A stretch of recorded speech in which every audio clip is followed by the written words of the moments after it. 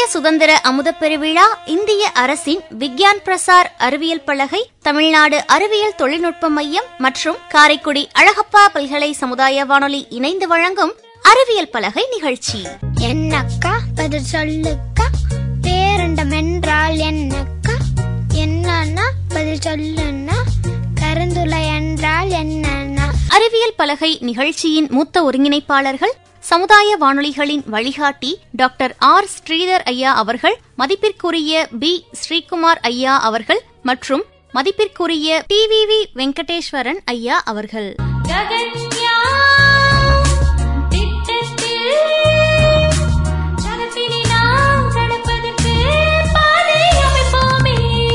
அழகப்பா பல்கலை சமுதாய வானொலியின் அறிவியல் பலகை நிகழ்ச்சி தயாரிப்பு குழு, நிகழ்ச்சி ஒருங்கிணைப்பு நம் அழகப்பா பல்கலை சமுதாய வானொலியின் இயக்குனர் முனைவர் எம் ஜோதிபாசு அவர்கள், தயாரிப்பு மேற்பார்வை புரொடக்ஷன் எக்ஸிகியூட்டிவ் முனைவர் சி சுமதி அவர்கள், எடிட்டிங் ஆர்ஜே காரை காமாட்சி.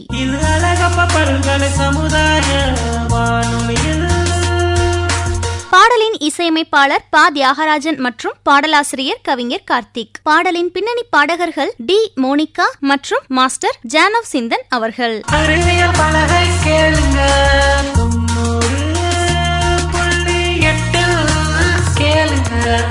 அழகப்பா பல்கலை சமுதாய வானொலி வாயிலாக அறிவியல் பலகை நிகழ்ச்சியை கேட்டு ரசிக்கும் நேயர்களுக்கு உற்சாகமான வணக்கங்கள்.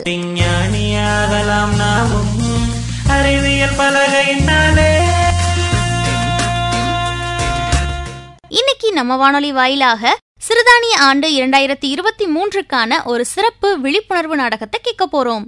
இந்த நாடகத்துல நம்ம வானொலியில இருந்து யார் யாரெல்லாம் அவங்க கூட பயணிக்க போறாங்கன்னா, நம்ம அழகப்பா பல்கலை சமுதாய வானொலியோட இயக்குனர் முனைவர் எம் ஜோதிபாசு அவர்கள் மற்றும் அழகப்பா பல்கலைக்கழகத்துல அரங்கம் மற்றும் திரைப்பட படிப்புகள் துறையில 2ஆம் ஆண்டு படிக்கக்கூடிய மாணவர் குணா அவர்களும், இலுப்பைக்குடி அரசு உயர்நிலை பள்ளியில 9ஆம் வகுப்பு படிக்கக்கூடிய மாணவர் ஜே ஜீவா அவர்களும், ஸ்ரீ சாய் இன்டர்நேஷனல் பள்ளியில 3ஆம் வகுப்பு படிக்கக்கூடிய மாணவர் ஜானவ் சிந்தன் அவர்களும் இணைய இருக்காங்க. இவங்க கூட நம்ம வானொலியில இருந்து கண்ணம்மா அவர்களும் இணையறாங்க. வாங்க நேயர்களே, நம்மளும் இந்த சிறுதானிய ஆண்டு 2023க்கான சிறப்பு விழிப்புணர்வு நாடகத்தை கேட்டு பயனடையலாம்.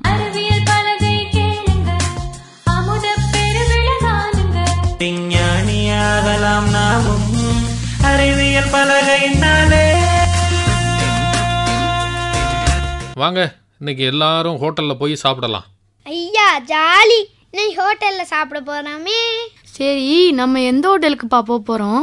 உணவு வகைகளுக்கு பேர் பெற்ற நம்ம ஊர்ல, அதுவும் செட்டிநாட்டில் ஹோட்டலுக்கா பஞ்சம். நாம் இன்னைக்கும் நம்ம ஊர்லேயே பாரம்பரியமாக இருக்கக்கூடிய இந்த ஹோட்டலுக்கு தான் போக போகிறோம். காலேஜ் ரோட்டில் இருக்கிற நம்ம காளிதாசன் ஹோட்டலுக்கு தான் போக போகிறோம். வாங்க போகலாம். ஐயா சூப்பர், இன்னைக்கும் நம்ம விதவிதமா சாப்பாடு சாப்பிட போறோமே. ஐயா எனக்கு பிடிச்ச ஹோட்டலுக்கு போறோமா? ஐயா ஜாலி. சரி சரி வாங்க போகலாம், இப்பவே நேரம் ஆயிடுச்சு. நமக்கு ஃபேவரட் டேபிள் கிடைக்கணும்ல, கிளம்புங்க கிளம்புங்க. ஐ, இந்த ஹோட்டல் தானா? புதுசா இருக்கு. வணக்கம் சார், வாங்கம்மா. உங்கள் பசங்களா? 4 பேர்னு இந்த டேபிளில் உட்காந்துருங்கம்மா. என்ன சாப்பிட்றீங்க? எனக்கு பரோட்டா வேணும். எனக்கு சிக்கன் நூடுல்ஸ் வேணும். பாஸ்தா இருக்கா? எனக்கு அடுத்தது நெய் தோசை. நோ, இன்னைக்கு யாருக்கும் வழக்கமாக ஆர்டர் பண்ணுற சாப்பாடு கிடையாது. இன்னைக்கு எல்லாருக்குமே வித்தியாசமாக பாரம்பரிய சிறுதானிய உணவுகள் தான். சிறுதானிய உணவுகளா? ஆமா, நானும் ஹோட்டலுக்குள்ள வரும்போதே கவனிச்சேன். வித்தியாசமான உணவு வகைகளா போட்டிருந்தாங்க மெனுல. நீயும் கவனிச்சிட்டியா? நல்லதா போச்சு. வாங்க செல்வம், இன்னைக்கு என்னென்ன சிறுதானிய பலகாரங்கள்லாம் இருக்குன்னு சொல்லுங்க உங்க மெனு படி. ஆமாங்க சார், இப்பெல்லாம் சிறுதானிய பலகாரங்களை தான் எல்லாரும் கேட்குறாங்க.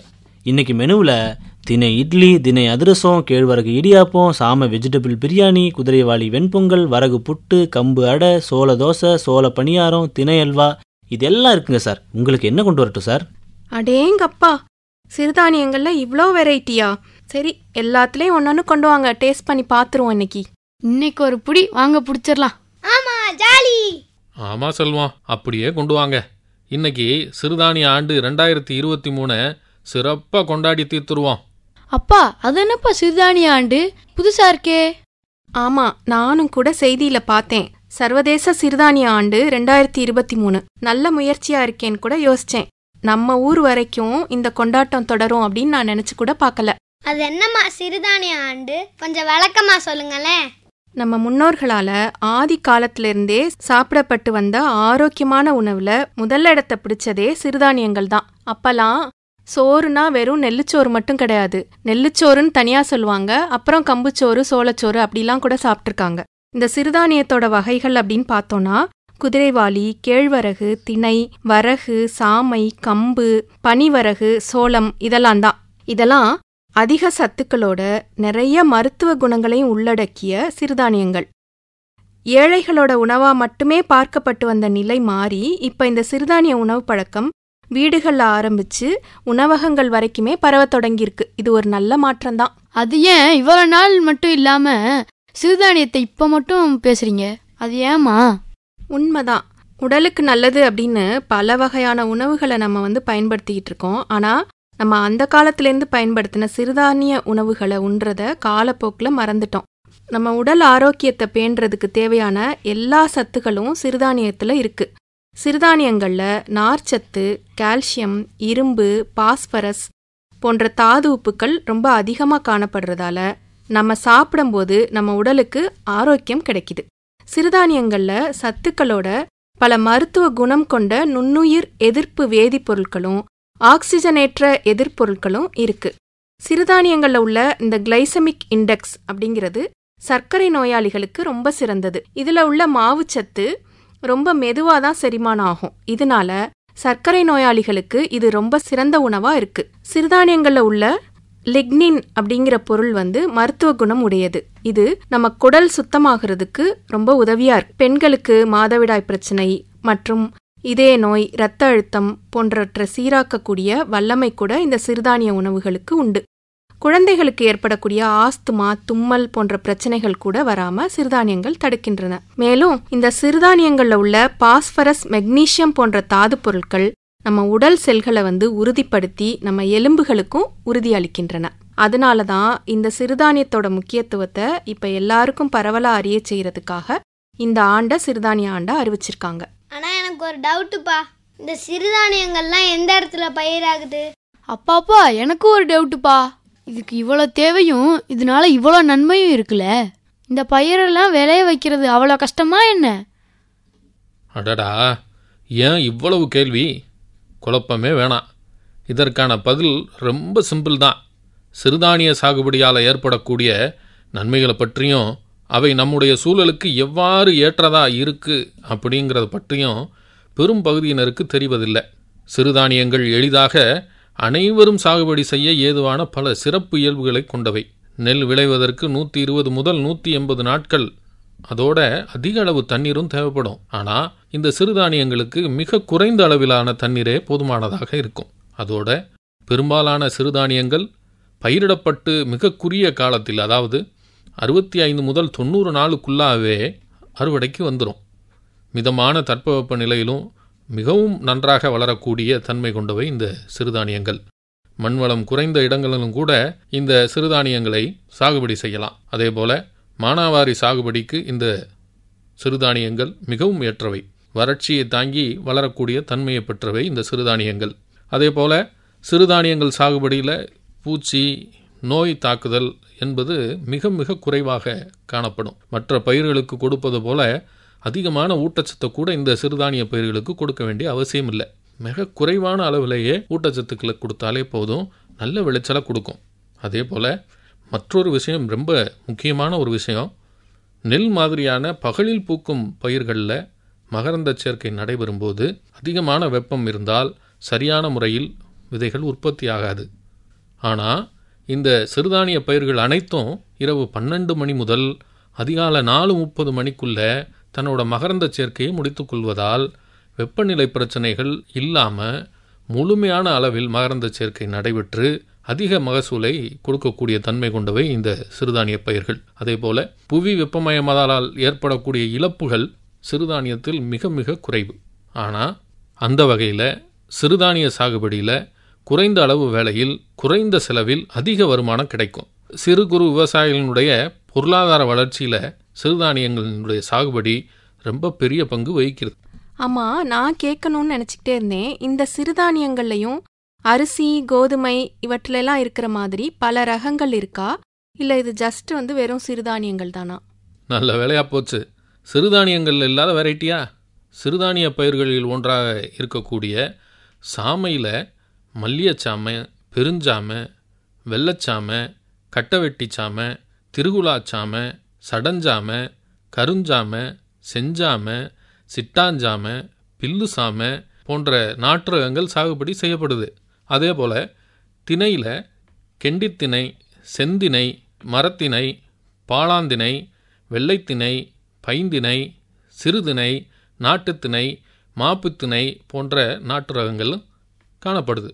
அதே போல் வரகு பயிரில் திரிவரகு, புறவரகு, பெருவரகு, உடும்புக்காலி வரகு, செங்காலி வரகு, சிட்டுக்கீச்சான் வரகு போன்ற நாட்டு ரகங்களும், கேழ்வரகு பயிரில் சாட்டை கேழ்வரகு, காரக்கேழ்வரகு, கண்டாங்கி கேழ்வரகு, பெருங்கேழ்வரகு, பிச்சாக்காடி கேழ்வரகு போன்ற ரகங்களும் பரவலாக காணப்படுது. அதேபோல் சோளப்பயிரில் செஞ்சோளம், கருஞ்சோளம், உப்பஞ்சோளம், கருப்புரட்டு சோளம், சிகப்புரட்டு சோளம், கோவில்பட்டி மொட்டை வெள்ளச்சோளம், அரியலூர் நெட்ட மஞ்ச சோளம் போன்ற நாட்டு ரகங்களும் கிடைக்கிது. சிறுதானியத்தில் இந்த நாட்டு ரகங்களோட அதிக மகசூல் தரக்கூடிய பல பல்கலைக்கழக ரகங்களும் வெளியிடப்பட்டிருக்கு. கேழ்வரகில் பையூர் 2, கோ 14, கோ 15 போன்ற ரகங்களும், திணையில் கோ 7 போன்ற ரகமும் அதிக கிளைப்பு தரக்கூடியதாக இருக்குது. அதோட அந்த ரகத்தில் கதிரும் நீளமாக இருக்கும். அதே போல் பனிவரகு என்பது ரொம்ப அற்புதமான ஒரு சிறுதானியம். இது பனிக்காலத்தில் எந்த பாசனமும் இல்லாமலே பனிப்புழுவில் கிடைக்கக்கூடிய நீரிலேயே வளர்ந்து விடக்கூடிய தன்மை பெற்றது. சிறுதானிய பயிர்களின் ஆராய்ச்சி மேற்கொள்ளவும் புதிய பல ரகங்களை வெளியிடவும் தமிழ்நாடு அரசு திருவண்ணாமலை மாவட்டம் அத்தியந்தலில் தமிழ்நாடு வேளாண்மை பல்கலைக்கழகம் 2013 முதல் சிறுதானிய மகத்துவ மையத்தை தொடங்கி கேழ்வரகு, திணை, சாமை, பனிவரகு போன்ற சிறுதானிய பயிர்களில் ஏடிஎல் 1 என்கிற ரகத்தை வெளியிட்டுச்சு. இன்னும் பல ஆராய்ச்சிகள் தொடர்ந்து அங்கே நடைபெற்று கொண்டே இருக்குது. அடேங்கப்பா, இவ்வளோ வெரைட்டி இருக்குதா இந்த சிறுதானியங்கள்ல? ஐயா, சாப்பாடு வந்துருச்சு. ஆமா, இது என்ன பலகாரமா? இரு சூடா இருக்கு. எல்லாருக்கும் இதை ஷேர் பண்ணி வைக்கிறேன். யார் யாருக்கு எது பிடிச்சிருக்கோ அதை திரும்பவும் நம்ம ஆர்டர் பண்ணிக்கலாம். சரிம்மா. ஆமா, இவ்வளவு சிறப்புகள் இருந்தும் இந்த சிறுதானியங்கள் இவ்வளோ நாளா கண்டுக்காம இருந்தாங்கல்ல, இப்ப மட்டும் ஏன் இதுக்கு இவ்வளோ மவுஸ் வந்திருக்குது? இந்த கரோனா பெருந்தொற்று பரவ தொடங்கியதிலிருந்தே மக்களின் உணவு முறையில் ஊட்டச்சத்து, நோய் எதிர்ப்பு திறன் நிறைந்த உணவு வகைகள் இடம்பெற தொடங்கிருச்சு. இந்த நிலையில் இவ்வளவு சிறப்புமிக்க நம் நிலத்தினுடைய பயிர்களாக அறியப்படுற சிறுதானிய சாகுபடிக்கு அதிக முக்கியத்துவம் கொடுத்து கவனம் செலுத்துவதன் மூலமாக உடல் ஆரோக்கியம் மட்டுமின்றி விவசாய நிலங்களில் சூழியல் சமநிலையும் பாதுகாக்கப்பட்டு சிறுதானியங்களின் உற்பத்தியில் நம்மால் தன்னிறைவும் அடைய முடியும். இயற்கையோடு இணைந்து வாழ்வதே நம் எதிர்காலம் என்று ஆகிவிட்டது. அதற்கு நமக்கு ரொம்ப உற்ற துணையாக இருப்பது இந்த சிறுதானியங்கள். நம்ம பாட்டியும் தாத்தாவும் வயதான காலத்திலும் ஆரோக்கியத்தோடு வாழ்ந்ததை நம்ம பார்த்துருக்குறோம். அதற்கு காரணம் அவங்க சின்ன வயதில் சாப்பிட்ட சிறுதானியங்களாலான பாரம்பரிய உணவு வகைகள் தான். ஆனால் சென்ற தலைமுறையில் நம் உணவு முறையிலும் சரி, உணவு பொருட்களிலும் சரி ஏற்பட்ட அபரிமிதமான மாற்றம் நமது ஆரோக்கியத்தையும் நமது ஆயுளையும் வெகு அளவில் சுருக்கிவிட்டது. எதிர்கால தலைமுறைக்காவது இந்த இயற்கை விவசாயத்தையும் நம் பாரம்பரிய உணவு முறையும் மீட்டெடுக்க வேண்டிய தருணம் இந்த தருணம். அம்மா, இது என்னம்மா பலகாரம் வித்தியாசமா இருக்கு? இதுவா ஜீவா? இதுதான் திணை அதிரசம். ஆளுக்கு கொஞ்சம் சாப்பிட்டு பாருங்க. திணையா? நம்ம நாட்டு சிறுதானியங்களில் ரொம்பவும் பழமையானது இந்த திணை. கிட்டத்தட்ட 10,000 ஆண்டுகளாக நாம் இருக்கக்கூடிய இந்த கிழக்கு ஆசியாவில் பயிரிடப்பட்டு வந்ததா இந்த தானியம் அறியப்படுது. இதோட உற்பத்தியில் இந்தியாவுக்கு தான் முதல் இடம். புரதம், நார்ச்சத்து, vitamin A, vitamin B, phosphorus, மாவுச்சத்து, சுண்ணாம்புச்சத்து போன்ற பல ஊட்டச்சத்துக்களை கொண்டது. இதயத்தை பலப்படுத்தும், கண் பார்வை சிறப்பாக இருக்கவும் உறுதுணையாக இருக்கும்.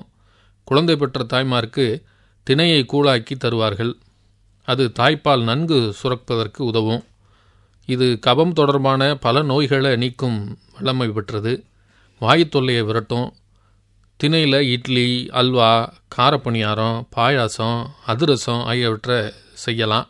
ரொம்ப பிரமாதமான பலன்களை தரும் திணையில் உருவான பலகாரங்களை நாம் தொடர்ந்து எடுத்துக்கிட்டோம்னாக்கா அது நம் உடலினுடைய நலத்தை காக்கக்கூடியதாக இருக்கும்.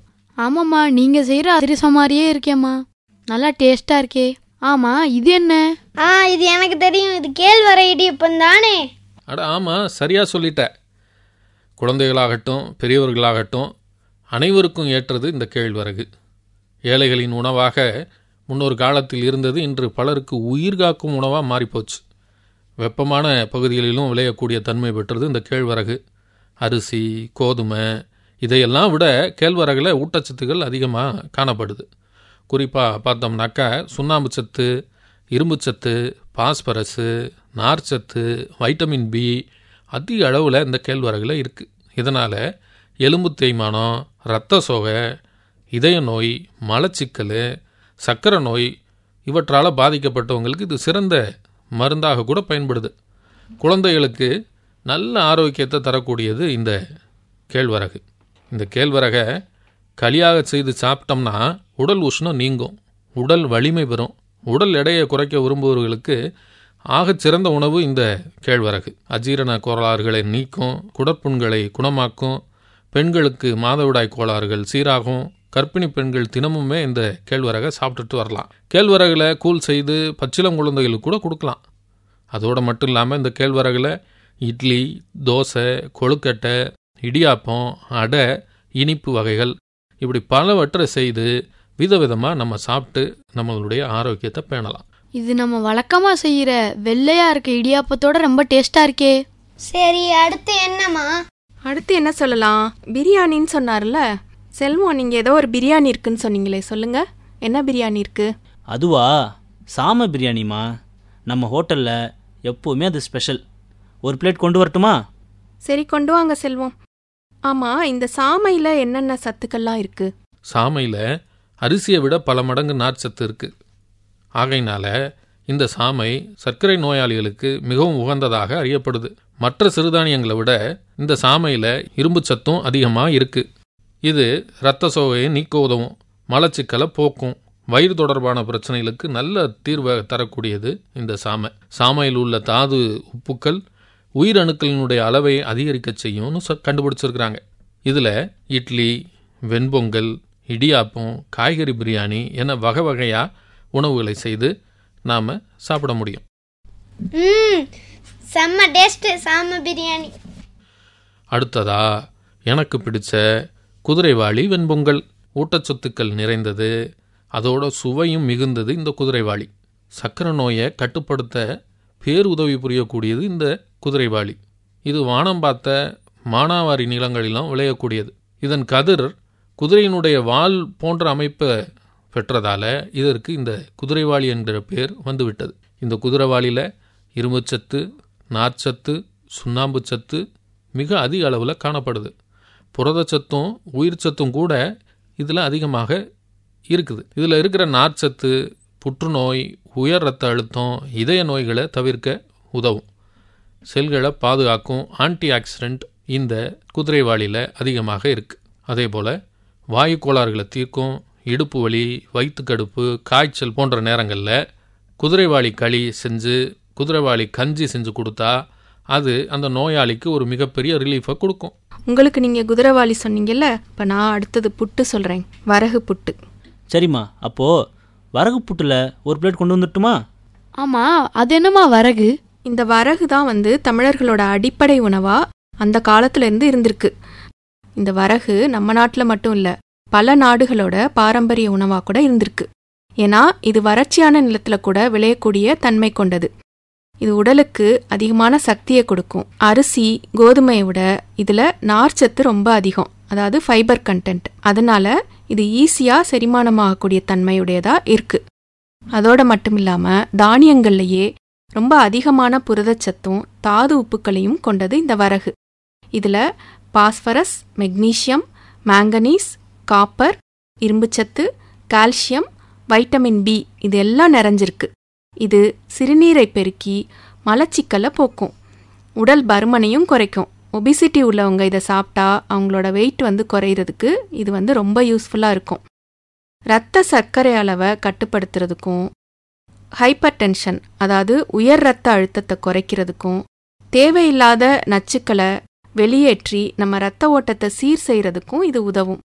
நம்ம கல்லீரலை சீராக்கும், நரம்பு மண்டலத்தையும் எலும்புகளையும் கூட பலப்படுத்தும். மாதவிடாய் கோளாறு உள்ள பெண்களுக்கு இந்த வரகு ஒரு வரம். இதில் புட்டு, வெண்பொங்கல், காரப்பணியாரம், இட்லி, புளியோதரை, உப்மா, இப்படி விதவிதமாக பலவேறு சமையல்களை நம்ம செய்ய முடியும். அம்மா, இது கூட ரொம்ப டேஸ்டா இருக்கேம்மா. அம்மா, இது கம்பு அடை தோசை. இதை கொஞ்சம் டேஸ்ட் பண்ணி பாருங்க. அட, கம்புல அடையா?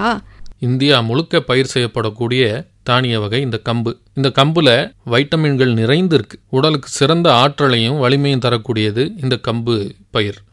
உடல் உஷ்ணத்தை குறைக்கும், சோர்வை நீக்கும், புத்துணர்வு தரும், அஜீரண கோளாறுகளை சரி செய்யும், வயிற்றுப்புண் வராமல் தவிர்க்கும், வளரும் குழந்தைகளுக்கும் பூப்பெய்திய பெண்களுக்கும் இதுவும் ரொம்பவும் ஏற்ற ஒரு உணவுப் பொருளாக அறியப்படுது இந்த கம்பு. உடலுக்கு நன்மை தரும் கொழுப்பு இதில் இருக்கிறதுனால இதய நோயிலிருந்தும் மிகப்பெரிய பாதுகாப்பை தருது. அது மட்டும் இல்லாமல் இது சிறுநீரை பெருக்கி இரத்தத்தை சுத்தப்படுத்தும், நோய் எதிர்ப்பு சக்தியையும் அதிகரிக்கும். டேய், இந்த வெள்ளை குருமாவோட சாப்பிட்டு பாரு, கம்பு அடை சூப்பராக இருக்குடா. என்னது கம்பா? எனக்கு வேணாப்பா. ஆகா, இந்த தோசை தான் பார்க்க நல்லா இருக்கு. இந்த தோசை தான் எனக்கு வேணும். பார்க்கவே மொறு மொறுன்னு இருக்கு. இது என்ன தோசை? இது சோள தோசை. சோளம் மிகச்சிறந்த உணவு. இதில் தோசை, பணியாரம் அப்படின்னு மொறுன்னு செஞ்சு சாப்பிடலாம். இந்தியாவில் பஞ்சகாலங்களில் மக்கள் பசியை அதிகமாக போக்க உதவிய தானியம் இந்த சோளம். நார்ச்சத்து, புரதச்சத்து, மாவு சத்து நிறைந்தது சோளம். உடல் எடை அதிகரிக்க உதவும். ஆஸ்டியோபோரோசிஸ் பாதிக்கப்பட்ட பெண்களுக்கு சோளத்தில் செய்த உணவுகள் மிக சிறந்தவையாக அறியப்படுது. தோல் தொடர்பான நோய்களாக அறியப்படக்கூடிய சொரியாசிஸ், தோல் ஒவ்வாமை போன்ற நோய் இருப்பவர்களுக்கு சோளம் ஏற்ற பயிர் அல்ல, அல்லது ஏற்ற உணவும் அல்ல. சர்க்கரை நோய் உள்ளவர்கள், செரிமான கோளாறு பிரச்சனை இருப்பவர்கள், இரத்த சோகை இருப்பவர்களுக்கு சோளம் மிகச்சிறந்த உணவு. சிறுநீரை பெருக்கும், உடலில் உள்ள உப்பை குறைக்கும். இதில் இருக்கக்கூடிய பீட்டோ கரோட்டின் கண் குறைபாடுகளை சரி செய்ய பெருமளவில் உதவி செய்யும். சரி, இந்த சர்வதேச சிறுதானிய ஆண்டு 2023க்கு நம்ம இந்தியாவோட பங்களிப்பு எந்த அளவுக்கு இருக்கு? அதை பற்றி ஏதாவது தகவல் இருந்தால் சொல்லுங்க. இந்த சர்வதேச சிறுதானிய ஆண்டை வலியுறுத்திய நமது இந்தியா பல முன்னெடுப்புகளை இதற்காக செய்திருக்கு. இந்தியாவின் பரிந்துரையை ஏற்று 2023ஆம் ஆண்டை சர்வதேச சிறுதானிய ஆண்டாக ஐக்கிய நாடுகளினுடைய சபை அறிவித்தது. இதன் அடிப்படையில் 2023ஆம் ஆண்டில் இந்தியாவை சிறுதானியங்களின் சர்வதேச மையமாக மாற்ற வேண்டும் என்ற இந்தியாவினுடைய தொலைநோக்கு கண்ணோட்டத்தை மக்கள் இயக்கமாக மாற்ற பல நடவடிக்கைகள் எடுக்கப்பட்டு வருகின்றது. இந்தியாவில் விளைந்த முதல் தானியம் சிறுதானியம்தான் என்பதற்கு பல சான்றுகள் உள்ளன. உலகம் முழுவதும் 130 நாடுகளில் இந்த சிறுதானியங்கள் விளைவிக்கப்பட்ட போதிலும் இது ஆசியா மற்றும் ஆப்பிரிக்க நாடுகளில் இருக்கக்கூடிய 50 கோடிக்கும் மேற்பட்டோரின் பாரம்பரிய உணவாக இந்த சிறுதானியங்கள் அறியப்படுது. இந்தியாவில் காரிப் பருவத்தில் முதன்மை தானியமாக சிறுதானியங்கள் இருக்குது. அதோடு மட்டும் இல்லாமல் விவசாயிகளுடைய வருமானத்தை உயர்த்துவதுடன் உலகம் முழுவதும் உணவு மற்றும் ஊட்டச்சத்து பாதுகாப்பை இந்த சிறுதானியங்கள் உறுதி செய்கின்றன. இதனை கருத்தில் எடுத்துக்கிட்டு தான் ஐக்கிய நாடுகள் சபையினுடைய நீடித்த வளர்ச்சிக்கான இலக்குகளில் இந்திய அரசு சிறுதானியங்களை முன்னிலைப்படுத்துச்சு. 2022 டிசம்பர் 6ஆம் தேதி ஐக்கிய நாடுகள் சபையினுடைய உணவு மற்றும் வேளாண் அமைப்பு சர்வதேச சிறுதானிய ஆண்டு 2023க்கான துவக்க விழாவை இத்தாலியின் ரோம் நகரில் ஏற்பாடு செய்திருந்தது. இதில் இந்தியா சார்பில் ஒரு பெரிய அதிகாரிகள் குழு பங்கேற்றது. இதையடுத்து சர்வதேச அளவில் சிறுதானியங்களை முன்னெடுத்து செல்வதை நமது நாடான இந்தியா முக்கிய குறிக்கோளாக கொண்டுள்ளது. இதனை அடைவதில் அனைத்து அமைச்சகங்கள், மாநில அரசுகள், யூனியன் பிரதேசங்கள், விவசாயிகள், ஸ்டார்ட் அப் நிறுவனங்கள், வணிகர்கள், உணவகங்கள் மற்றும் இந்திய தூதரகங்கள் ஒரு ஒருங்கிணைந்த அணுகுமுறையுடன் செயல்பட வேண்டும் என்று நமது இந்திய நாட்டினுடைய வேளாண் துறை அமைச்சகம் தெரிவித்திருக்கு. குறிப்பாக சிறுதானியங்கள் குறித்த விழிப்புணர்வை அனைத்து பகுதி மக்களிடமும் ஏற்படுத்த வேண்டும் என்பதுதான் நமது இந்தியாவினுடைய குறிக்கோள். இதற்கான பணிகளில் ஜனவரி மாதம் 2023ஆம் ஆண்டு ஜனவரி மாதம் கிட்டத்தட்ட 15 நாட்கள் மத்திய விளையாட்டு மற்றும் இளைஞர் நலத்துறை அமைச்சகம் சார்பில் 15 நடவடிக்கைகள் மேற்கொள்ளப்பட்டன. இதில் விளையாட்டு வீரர்கள், ஊட்டச்சத்து மற்றும் உடற்பயிற்சி நிபுணர்களை கொண்டு விழிப்புணர்வு வீடியோக்களை வெளியிடுதல், வெபினார் நடத்துதல் உள்ளிட்டவை இடம்பெற்றன. இதேபோல உணவு பதப்படுத்தும் துறை அமைச்சகத்தின் சார்பில் ஆந்திரா, மத்திய பிரதேசம் மற்றும் பீகாரில் சிறுதானிய உணவு திருவிழா மற்றும் கண்காட்சிகள் நடத்தப்பட்டன.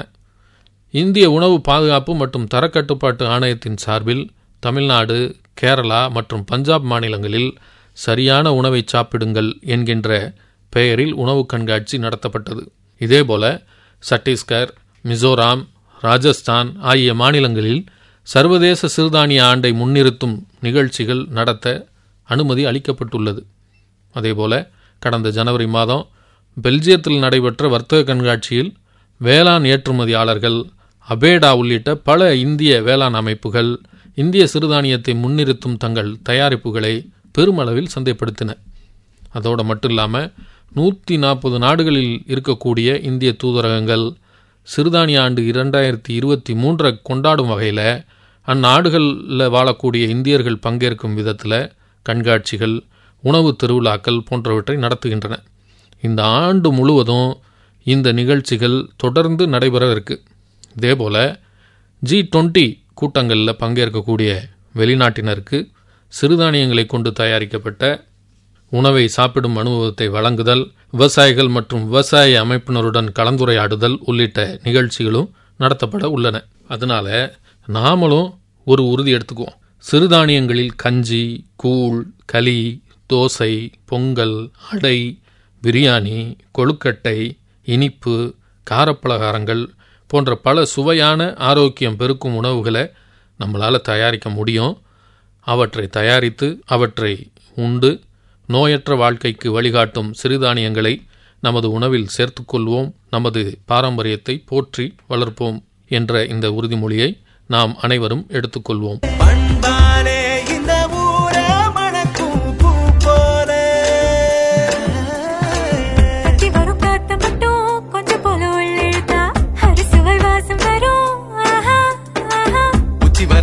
இருக்கு, கொட்டி வச்ச அழகிருக்கு, காரக்குடி கதைய கேளுங்க. சரி, பேசிக்கிட்டே இருந்ததுல நேரம் ஆயிடுச்சு. செல்வம், கொஞ்சம் பில்லை கொண்டு வரீங்களா? வந்துட்டேம்மா. ஆமாம்மா, எனக்கு வயிறு ஃபுல்லாயிடுச்சுமா. நான் போய் அந்த ஊஞ்சல் விளையாடவா? வெளியில எல்லாம் எங்கேயும் தனியா போக கூடாது. இல்லம்மா, ஹோட்டலுக்குள்ள இருக்கிறதுலதாம்மா. வாடா ஜானா, நம்ம போவோம். சரி, மெதுவா போங்கடா, விழுந்துடாதீங்கடா. வாங்க, நம்மளும் அங்க போய் பசங்க கிட்ட உட்காந்துருப்போம். இந்தாங்க சார் பில்லு. சாப்பாடை ஒரு ஸ்வீட்டோட முடிச்சா தானே கம்ப்ளீட்டா இருக்கும். இந்தாங்க, திணை அல்வா சாப்பிடுங்க. செல்வனே, அல்வா சூப்பரா இருக்கு பா. இனிமே வேற ரெஸ்டாரண்ட்லாம் போவானாப்பா, பொரோட்டா அதெல்லாம் சாப்பிடுவானாப்பா. இனிமே இங்கே வரலாம், விளையாடுறதுக்கு இருக்கு. சரி செல்வம், நாங்க கிளம்புறோம். அடுத்த தடவை வரும்போது பார்க்கலாம். வீட்டுல எல்லாரையும் கேட்டதா சொல்லுங்க. நன்றி செல்வம். சிறுதானிய விருந்து செம்ம ரகம்தான். காளிதாஸ் அண்ணனுக்கு ஒரு சிறப்பு நன்றியை சொல்லிருங்க. சரிங்க சார், ரொம்ப சந்தோஷம். அடிக்கடி வாங்க சார். சிறுதானிய ஆண்டு 2023 சிறப்பு விழிப்புணர்வு நாடகத்தை இவ்வளவு நேரம் நம்ம வானொலி வாயிலாக கேட்டு ரசிச்சோம். இந்த நாடகம் இத்துடன் நிறைவுற்றது. இந்த நாடகம் பற்றிய கருத்துக்கள், பின்னூட்டங்களை நீங்க பகிர விரும்பினா நம்ம அழகப்பா பல்கலை சமுதாய வானொலியோட மின்னஞ்சல் முகவரிக்கு அனுப்பலாம். நேயர்களே, மின்னஞ்சல் முகவரி சொல்றேன், குறிச்சுக்கோங்க. FM 90.8@alagappa.university.in. இந்த நிகழ்ச்சியை நம்ம அழகப்பா பல்கலை சமுதாய வானொலி மற்றும் அழகப்பா பல்கலைக்கழகத்தின் இன்டர்நெட் ரேடியோஸான iRadio, Spotify, Google பாட்காஸ்ட்லயுமே நீங்க கேட்டு ரசிக்கலாம். சமுதாய வானொலியில்